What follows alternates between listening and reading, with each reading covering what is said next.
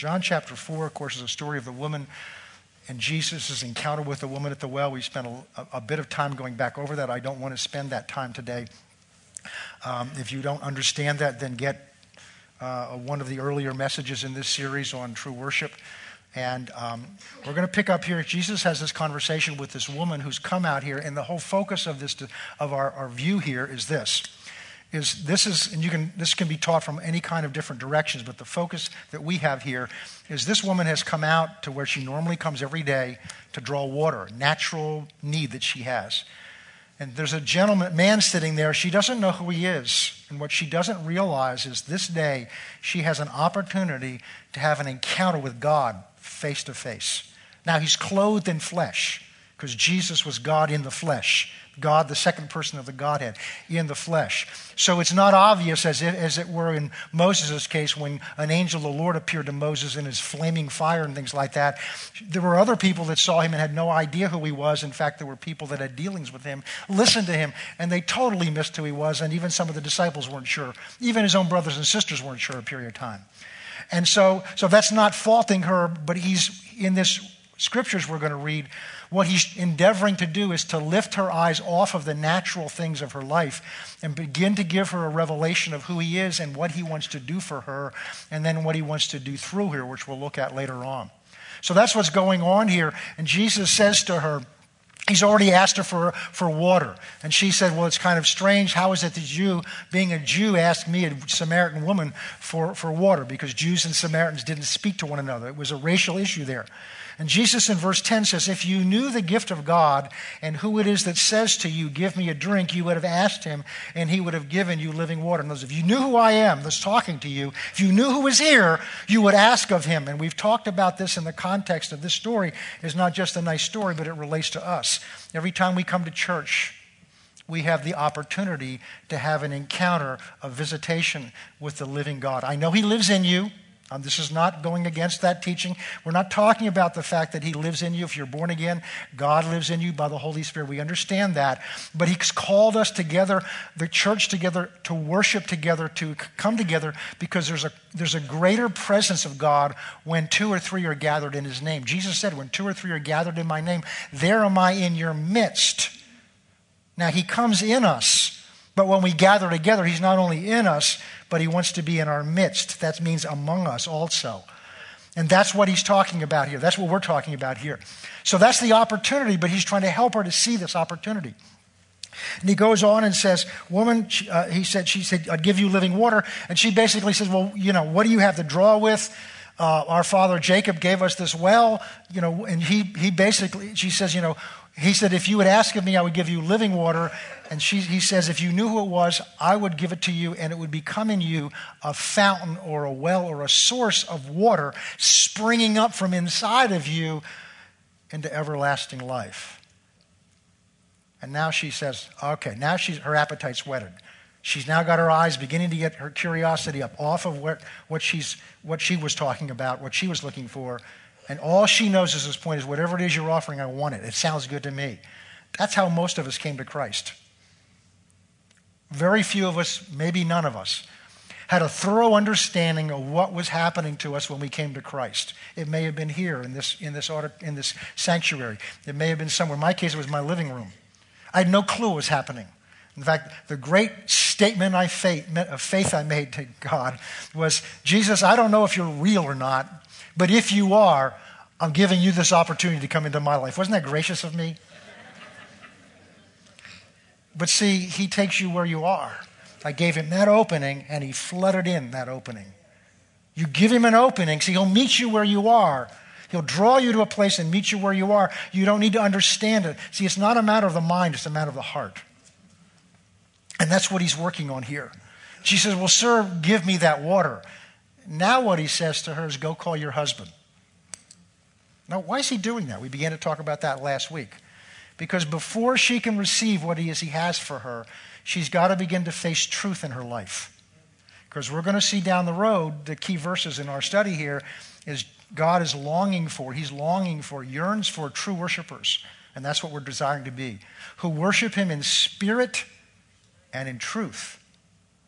And so he's now going to challenge her, give her an opportunity to begin to look honestly at herself and then be willing to be honest with him about herself. And we learned last week, I don't think it was a shock, that when you get honest with God, he's not shocked by what he finds out because he already knows what's going on in there.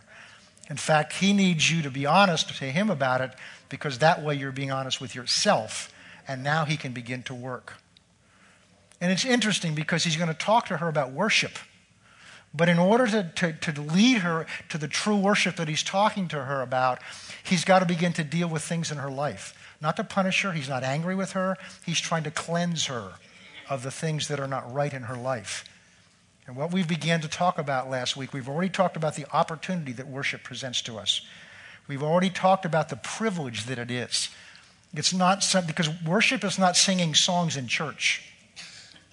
We call that earlier part of our service praise and worship, but that doesn't mean we praised and that doesn't mean we worshiped. It means we sang songs. But what he's looking for is true worship. True worship.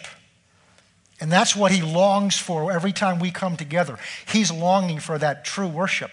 And we discovered that true worship is not something you can just flip a switch. It's not necessarily triggered by a particular song or music or a style or anything. True worship is out of my heart to God. It's my relationship with him, and we're drawn into it. By him, we're drawn into it. And we discovered, therefore, we looked in the Old Testament and saw that, and we're going to look there at the end of the day and see even more so, that to come into the presence of God was a serious matter. And that it's a privilege. And that wherefore we come to this holy God, this righteous God, this pure God, we have to come on his terms. We can't come on our terms. We just can't come in with my coffee and donut.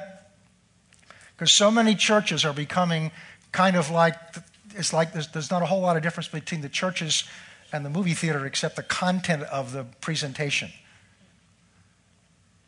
The standards are being lowered and watered down to the point that you can't tell the difference between being in a movie theater and being in a church.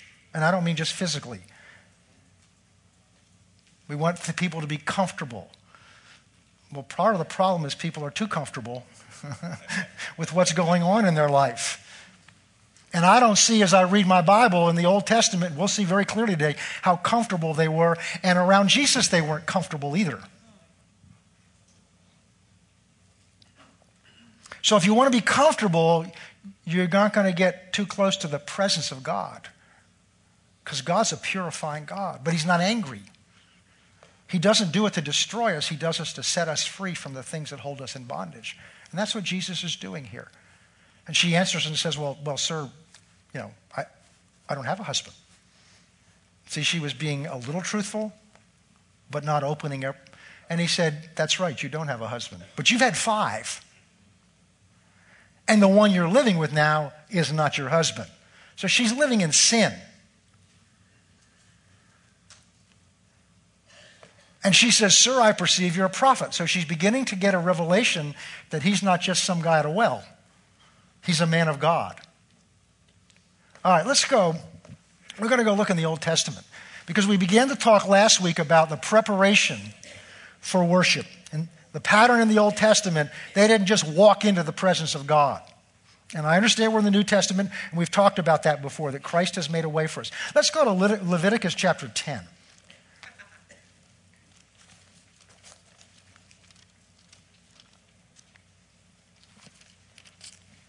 Now, what's happened here is God has, through exactly what they were talking about here, the School of Ministry graduates, the tabernacle. We've talked about this before. God has brought the children of Israel out of Egypt, out into the wilderness, into Sinai Peninsula there, and God has now wants to be among his people. Calls Moses to the top of a mountain, gives Moses instructions on what to do. Part of the instructions he gives one at a time up there is that he is to construct this thing called a tabernacle. Tabernacle just means a dwelling place. And it's this tent and a series of curtains and other things that are designed so that God can come down and be among his people. But he's only can come down in one room, the Holy of Holies, and above what's called the Ark of the Covenant. Most of you, familiar with that from the movie that was made 20 years ago or so, 30 years ago now. And a lot of inaccuracies in it, but that's okay. It's still, but so that God's presence was to come down and dwell there. And so they couldn't just saunter in. The people couldn't just walk in and say, "Hi, God, how you doing today?" Only one man, the high priest, could go into that room one day a year, the Day of Atonement, only having gone through certain rituals and wearing certain garments. And if he did it wrong, he died. So this has been instituted, this has been established, the tabernacle has now been built, and the next thing God did is he called the priests, which was Aaron and his 4 sons, and then the Levites, the family that Aaron came from, were to assist him, but the priests were Aaron and his 4 sons. And now God prescribed a special anointing oil to be made a special way, and he's prescribed a special way that they go through a ceremony of anointing them. It took blood and put it on different parts of them to signify cleansing of them. Their garments are anointed with oil. And my point is, that's all now been done. They're now sanctified. They're prepared to go forward. And look what happens. Chapter 10, verse 1. Verse 24, the end of verse 11, chapter 11 says that, and God, when all this was done, God's fire came down on the place. The same fire that came down on the top of the mountain when he first called them out in Exodus 19, which we began talking about. The fire of God came down from before the Lord and consumed the burnt offering. When all the people saw this, they shouted and fell on their faces. Chapter 10. Then Nadab and Abihu, sons of Aaron, they're 2 of his sons, each took in his censer. That was the thing that made the incense. It was a gold, and some of them were gold, some of them were brass, container that they would take a coal off of the fire and they would put it in this thing. And some of you were in churches where they had these things. And they would put some frankincense, or they would put some kind of herb on top of it so that it would burn and leave an aroma, which represented prayer, it represented worship. And so they took their censer, each took his censer and put fire in it and put incense on it and offered profane fire before the Lord, which he had not commanded them. Now, we began to talk last week about preparing for worship. The first thing we looked at, and we're continuing that discussion today really, is that the beginning of preparing to worship is honoring his word. We looked at Isaiah 66, and we saw at the end of that God says what he's longing for is people that will reverence him and tremble at his word, which means they will reverence his word. And we saw the reason for that is you can't reverence God and disregard his word. Because God and his word are one. You can't say, I love God and not care about his word. Jesus taught the disciples that. We saw that in John 14, where Jesus said, if you love me, you'll keep my commandments. We talked about the example of a young man pursuing a woman of his dreams. And he sits her down at this table over this romantic meal and says, oh dear, I love you. I love you so much. Oh. What he means by that is I want you. He may not know fully what that means. He's just expressing the passion in him. I want you. But what she hears is commitment. She hears in I love you, I therefore exclude every other woman from my life. You're my one and only, now and forever. I will never pursue or desire another woman. You're the one I've chosen. You're the one I want, and I'm going to give you evidence of it. That's what she hears. That's what she means by love. What he often means is, oh, you're beautiful. I want you. And that's what Jesus is talking about. Because the disciples loved him the way a man loves a woman that way. I love you. You're beautiful. You're wonderful. Oh. And what he wants to hear is commitment. And that's so often where we are when we come to church. We're singing, I love you. I surrender all. I surrender 10%. I surrender whatever I feel like I want to let go of. And that's often where we really are. And yet tears come down our cheeks singing the song. There's nothing wrong with singing the song because you keep pursuing him. Keep pursuing him. Keep pursuing him. Give him an opportunity. He'll work in you. But the point is that's being made, that Jesus was making is, if you really love me, the proof, what I mean by love is not an expression of your emotion. What I mean by love is a commitment to me. to me personally. And if you're committed to me, you're committed to my word. Now, here's an example. Because God had instructed a certain procedure and certain people to offer this, and they were offering what they wanted to offer, not what God prescribed. That's what it says. Isn't that what it said? They offered profane fire before the Lord. Profane means, the word in Hebrew actually means strange or what's not required. They offered, some translations will say strange fire. It means profane. It means, and because he goes on and tells us what it is, before the Lord, which he had not commanded them. All right, so they make a mistake. Verse 2, so fire went out from the Lord and devoured them. Oh.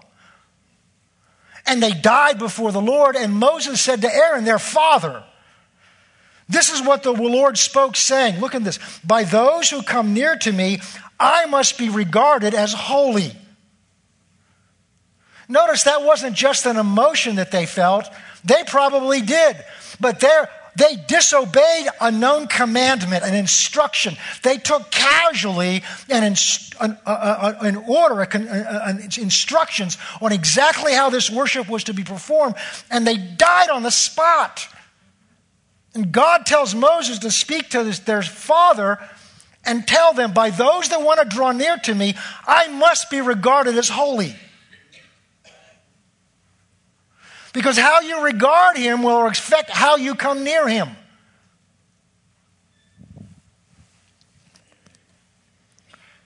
And before all the people, I must be glorified. Moses goes on now to tell Aaron that they can't go bury their brothers the normal way. They can't mourn, because that will be a signal to the congregation that there's an emotional attachment here. And what God's saying to, look, they crossed a line with me.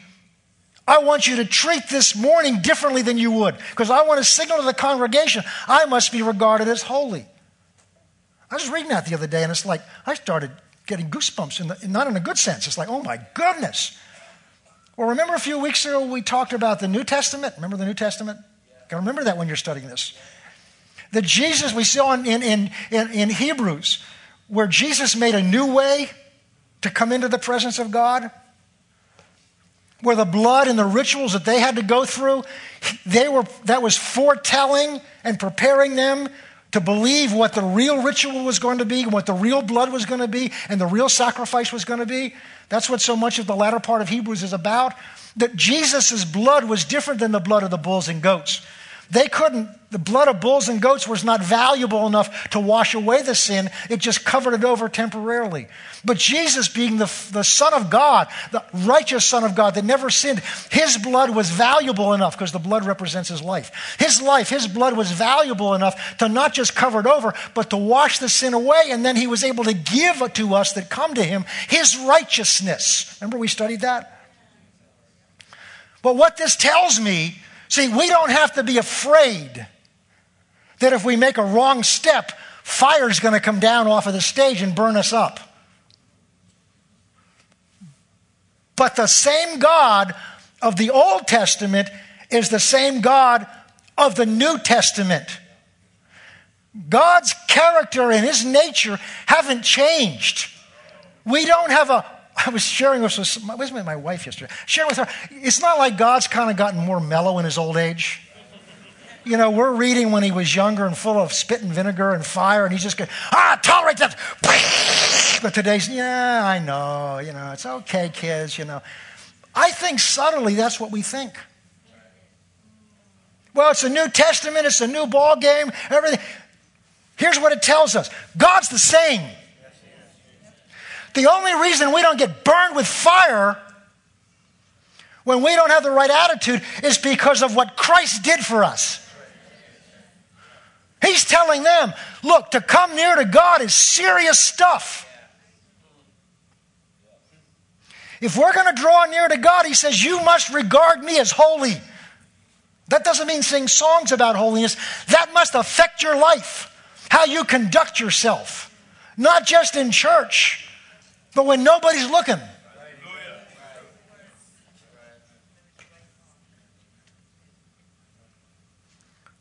And then the age we live in, we call the church age, the age of grace. You know what that means? It's a parenthesis in time. That means there was a time before there was grace, and there'll be a time after grace. And if you don't understand this, then we take this grace for granted. We presume upon the grace of God and think that therefore, well, God tolerates everything, it's okay. And that's where so much of the church is. We're not experiencing the power of God. We're not experiencing the presence of God. Why? Because we're bringing profane fire. And we're not dying because of the blood of Christ. But we're also not experiencing the presence of God. So it's not something to be afraid of. It's something to, first of all, the first reaction I had when I read that was to praise Jesus. I don't have to be afraid when I come to church or in my basement or wherever in my car, whenever I'm worshiping God. If I don't do things just the right way, I don't have to be afraid that a bolt of lightning is going to come out of heaven and turn my car into a pile of grease and me into a pile of grease. But that's only because of what Christ did for me. It's not because God's changed. It's not because he's less holy. It's not because what he required has changed. It's because of the blood of Christ. And that's only because of the blood of Christ. It's because of the cross and the cross only. All right. Let's move on a little bit here. Let's go over to, we're going to begin to look at some stories today and probably into next week. Let's go to 2 Chronicles chapter 28.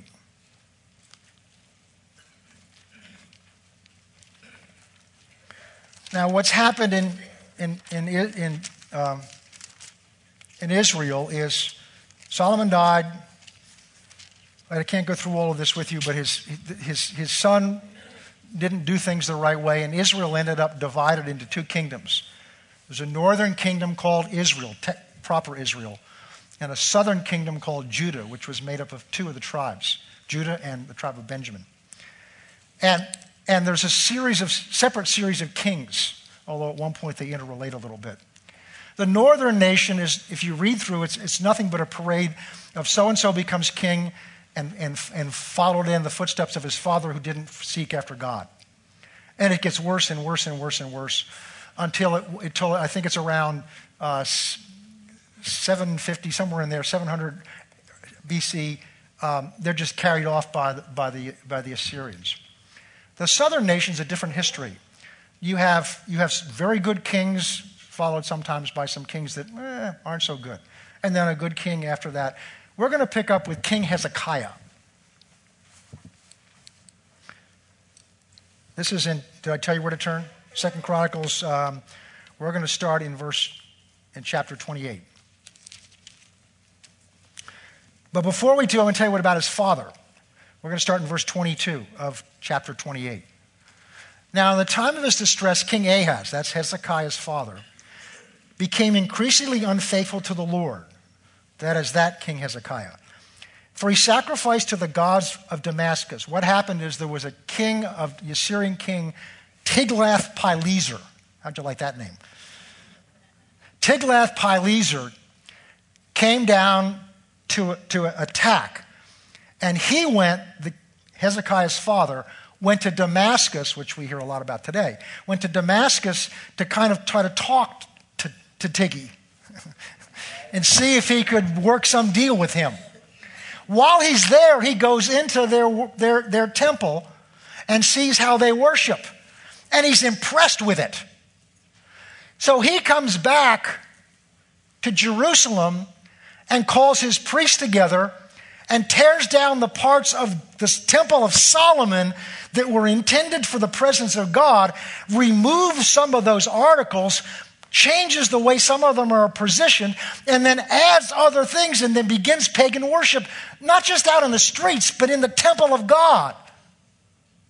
The king changes and he goes into worship. He wasn't authorized to worship. Say, how come fire didn't fall then? Because the presence of God wasn't there. We talked about that last week. I mean, when Eli was the high priest, and there was prostitution taking place on the doorstep of the temple. Nobody died, but God's presence wasn't there. Ananias and Sapphira come to church and just lie about the amount of their offering, and boom, they're dead on the spot. What's the difference? The presence of God was there. And so this is what's going on, and Hezekiah becomes king. And what he's beginning here is a revival, but I want you to see the preparation that goes into it. We'll go down to chapter 29 now. And Hezekiah became king when he was 25 years old, and he reigned 29 years in Jerusalem. His mother's name was Abijah, the son of Zechariah. And he did what was right in the sight of the Lord, according to all that his father David had done. In the first year of his reign, in the first month, he opened the doors of the house of the Lord and repaired them. So what Ahaz, his father, done is he finally just boarded it up. Shut church down, boarded it up.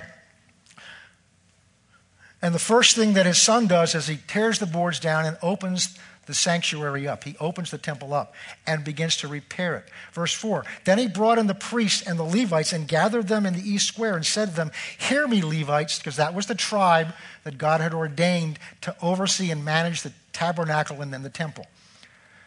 Said to them, hear, O Levites, now sanctify yourselves and sanctify the house of the Lord of your fathers and carry out the rubbish from the holy place. Wow, what a verse that is. Notice it starts by, first of all, sanctify yourself. Sanctify means, in that case, it was ceremonial. Things that they had done that made them unclean in God's eyes. That has nothing to do with dirt, although some of it did have some practical things with regard to that. In other words, go get yourself right in God's eyes by what you've been told, what you know you're supposed to do. Then, let's go into the temple and sanctify it. Get it right in God's eyes. And then notice he says, then take the rubbish. There was things that had been brought into the temple that God had not ordained to be there. There were things that the king had brought in and established in there, physical things and practices that God had not ordained. And he says, the next thing you do is take, and he called it rubbish. So just because something's in the house of God, you can have rubbish in the house of God.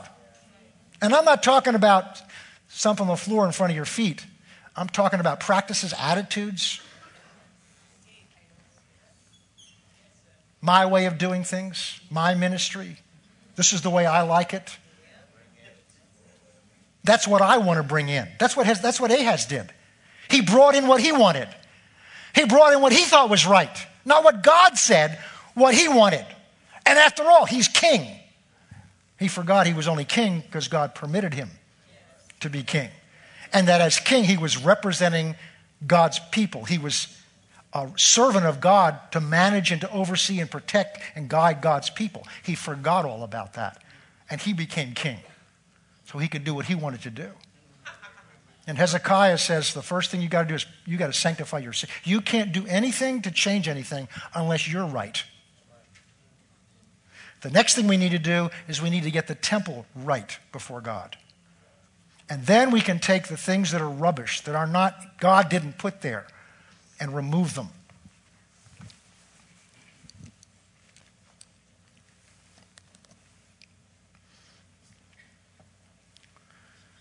For our fathers, verse 6, have trespassed and done evil in the sight of the eyes of the Lord, and they've forsaken him, have turned their faces away from the dwelling place of the Lord, and have turned their backs on him. They have also shut up at the doors of the vestibule, put out the lamps, and have not burned incense and offered burnt offerings in the holy place to the Lord God of Israel. Therefore the wrath of God fell upon Judah and Jerusalem, and he's given them up to trouble and to desolation, to jeering as you see with your eyes. I wonder if some of the trouble in our lives could be because maybe we're not exactly right. You don't hear a lot of teaching on that anymore. Well, we live under grace and we'll pray God, well, how come my prayers aren't getting answered? The first place maybe we need to look is, are things right in my life with what I know? Am I right before God? I don't mean perfect, because there isn't anybody in here you'll see that's perfect. Except Jesus, of course.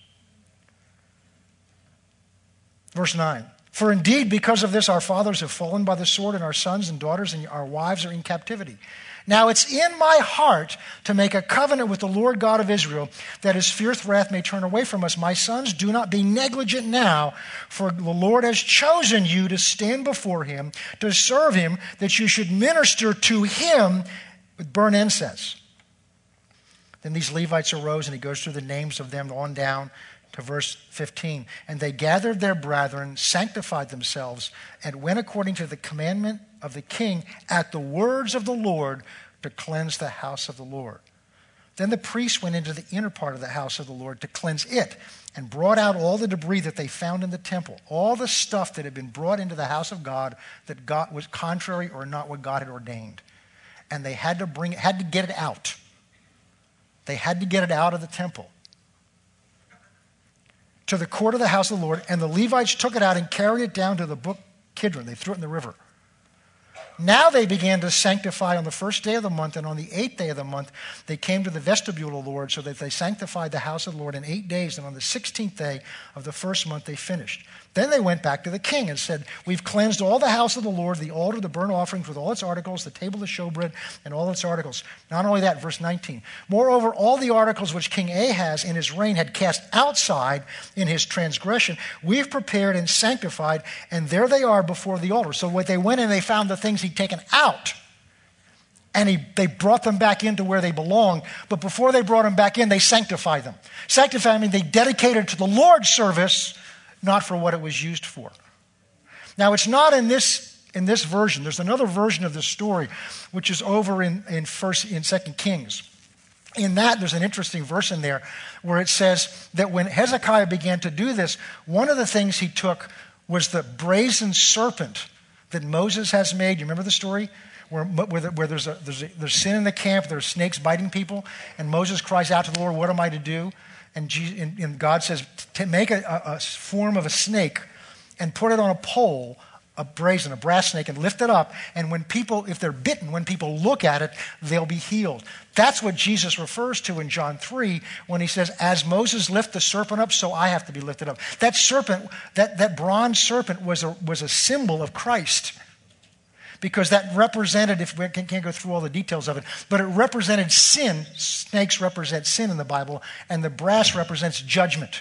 So that brass serpent on a pole represented someone on a pole, and their sin was judged on that pole, and that's what Jesus said it's a type of me and what I'm going to do. Moses took that and Hezekiah took that and destroyed it. That sacred thing. Why? Because if you read, they were using it to burn incense to pagan gods. So here's something Moses made, ordained by God, but because it was defiled by using it to worship pagan gods, Hezekiah destroyed it. Wow. They're serious. But see, when you're getting serious about drawing near to God, we do need to be serious. We have a choice to make. We can have church the way we've always had it, and we can either feel good or not feel good. I like this, I don't like that. They're changing the color of this, I don't like that. They like this, I like this. I like this music, I don't like that. We can do that, go on and cook along like that. And feel nice and feel good and say, isn't Faith Christian Center wonderful? And completely miss God. What God's called this church to do, what God's called you to do. We're facing extremely difficult times. It's getting almost worse by the day. I began a series on Wednesday night of how to prepare yourself for that. One of the ways to prepare yourself for that is to do what God's called you to do. The safest place to be is in the middle of God's will, seeking after him, regardless of what's going on around you. The most dangerous place to be is to take it into your own hands and try to handle it yourself, because you'll handle it the way the world handles it, and you will be absorbed into the world. We are at a time in history where we have to make a choice. It's not really tough. It's a simple choice. It's going to be tough on our flesh, but we have to make a choice. I'd much rather stand here and preach to you how much God wants to bless you and do things for you. It's much more fun, but I have a responsibility before God to tell you the truth. In love, truth as I believe God shows it to me. And every time I get up here, my prayer that morning or that night, if it's a Wednesday night, is God, I'm there to represent you. Please, I don't want to say anything that is not what you want to say, and say it the way you want to say it. It's too serious. It's too important a time. And that's what we see here as we look at this. All right. Let's go on, because it turns wonderful. It's great. Well, did you see what happens here? So that's what they've done. They brought back in. Okay. Now, verse 20. Now Hezekiah rose early, gathering the rulers of the city, and they went up to the house of the Lord. And they brought 7 bulls and 7. Now what he's going to begin to do, now that the temple's ready, they had not practiced the Passover in years, or at least the right way. So what he's preparing now is basically the Passover worship. But he had to get the temple ready, and he had to get the people ready in order to do that. And now what he does is, but before they can go into the temple to perform the Passover, they go through a series of offerings outside it. I don't mean money offerings, sin offerings and different offerings of animals and sacrifices under the prescribed order that God had given Moses when he gave him the instructions on Mount Sinai. And they're doing this as preparation. And that's what's going on here. We're not going to read down through all of it.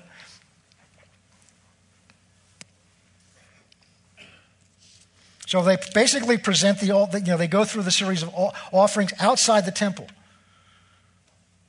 Burnt offerings on the altar. Verse 31. By the way, they were singing in the process of this. Verse 31, Hezekiah answered and said, now that you've consecrated yourself to the Lord, come near and bring sacrifices and thanks offering into the house of the Lord.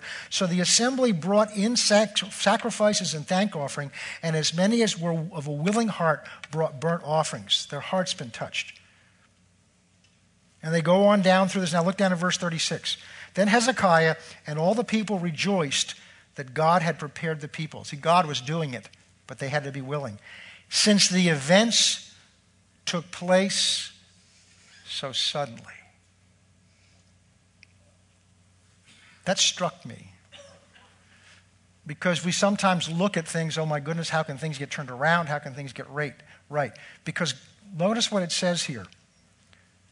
Hezekiah and all the people rejoiced that God had prepared the people.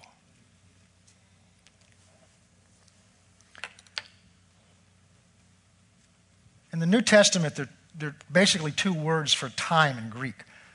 One is the word chronos, which is time in the sense that you and I mean it. It's, it's whatever time it is. But the other word, which is also translated time in English, is kairos. And some of you may have heard that taught before, but kairos has a different connotation. It's a period, it's a moment chosen by somebody for a purpose. And in the Bible context, it refers usually to a time God has chosen.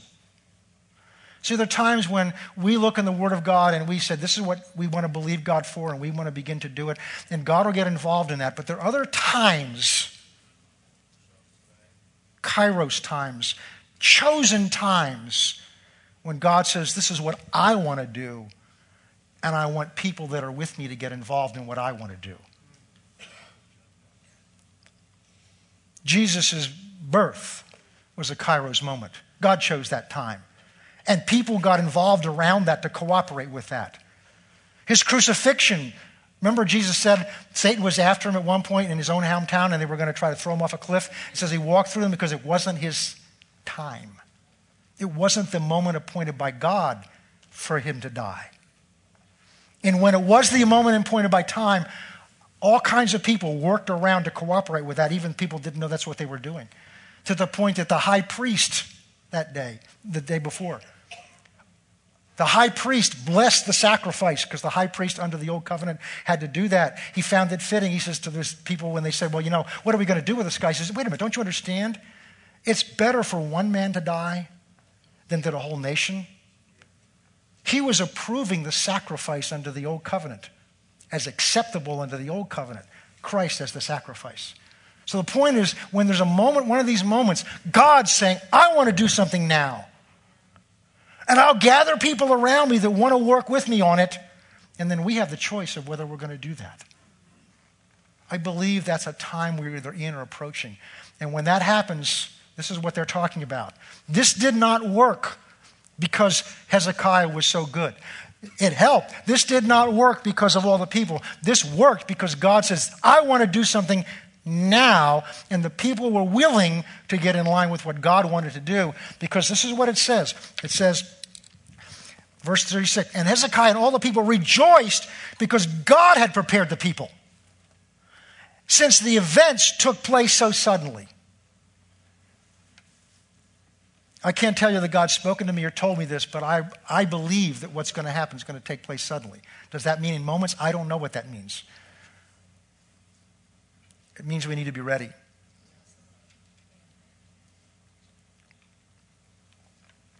What I didn't cover is in chapter 30 it's in 30. I haven't gotten to 30 yet. Okay. So then Hezekiah, chapter 30, sent to all of Israel and Judah, and they all wrote letters to Ephraim and Manasseh. Now, Ephraim and Manasseh are in the northern kingdom. What's happening here is the people are now so excited, they're trying to reach out and tell others what's going on. It's called evangelism. Remember the woman at the well? Once she saw who he was, she didn't sit there talking to him. She went out to tell about the man she just met. They're now having an encounter with God, seeing working, and what they want to do is, we want to go tell our brothers in the north. So they send emissaries up into the northern tribes. Now, what's happened is most of those tribes have been carried off into captivity and destroyed, but there's some still up there. And so they send emissaries up into the northern tribes, Dan and Manasseh, up north, trying to say, come on down to Jerusalem. We're performing the original Passover. We're going to do this, right? Come on, God's moving down there. They didn't have to be told to do that. They wanted to do that. They were so excited because of what God was doing there, they had to go tell others. Ever notice why times when Jesus heals somebody and he says, now don't go tell anybody? Jesus didn't have to work people up. Now, come on, here's your 5 steps. He had the opposite thing. He had to say, look, don't tell anybody, because the problem was if they told them, he'd have a premature crowd. They would get in his way of getting where he had to go.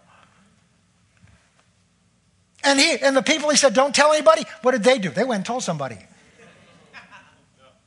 Jesus couldn't keep them from witnessing. Maybe the problem in the church, the reason we're not better in evangelism is we don't know what good news we're telling them about. It's a concept to us. It's a principle to us. It's an obligation to us. It wasn't to these people. It wasn't to the woman at the well. It wasn't to the people that Jesus healed. It wasn't to Jairus when his daughter was raised from the dead.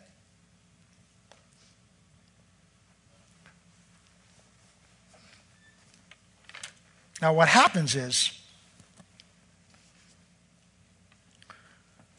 verse 6, and the runners went throughout all Israel and Judah with letters from the king and the elders, and spoke according to the command of the king. Children in Israel, return to the Lord your God of Abraham, Isaac, and Israel, and then he will return to the remnant of you who have escaped from the hand of the king of Assyria.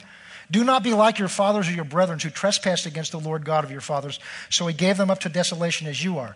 Don't be stiff-necked as your fathers were, but yield yourself to the Lord. Enter his sanctuary, which he has sanctified forever, and serve the Lord your God, that the fierceness of his wrath may turn away from you.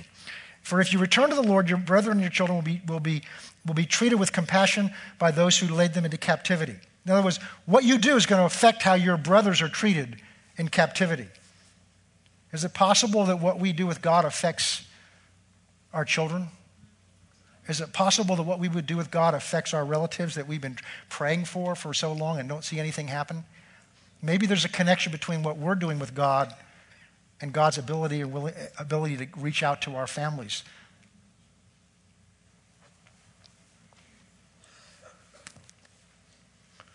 Verse 10, so the runners passed from city to city through the country of Ephraim and Manasseh as far as Zebulun, and they laughed at them and mocked them.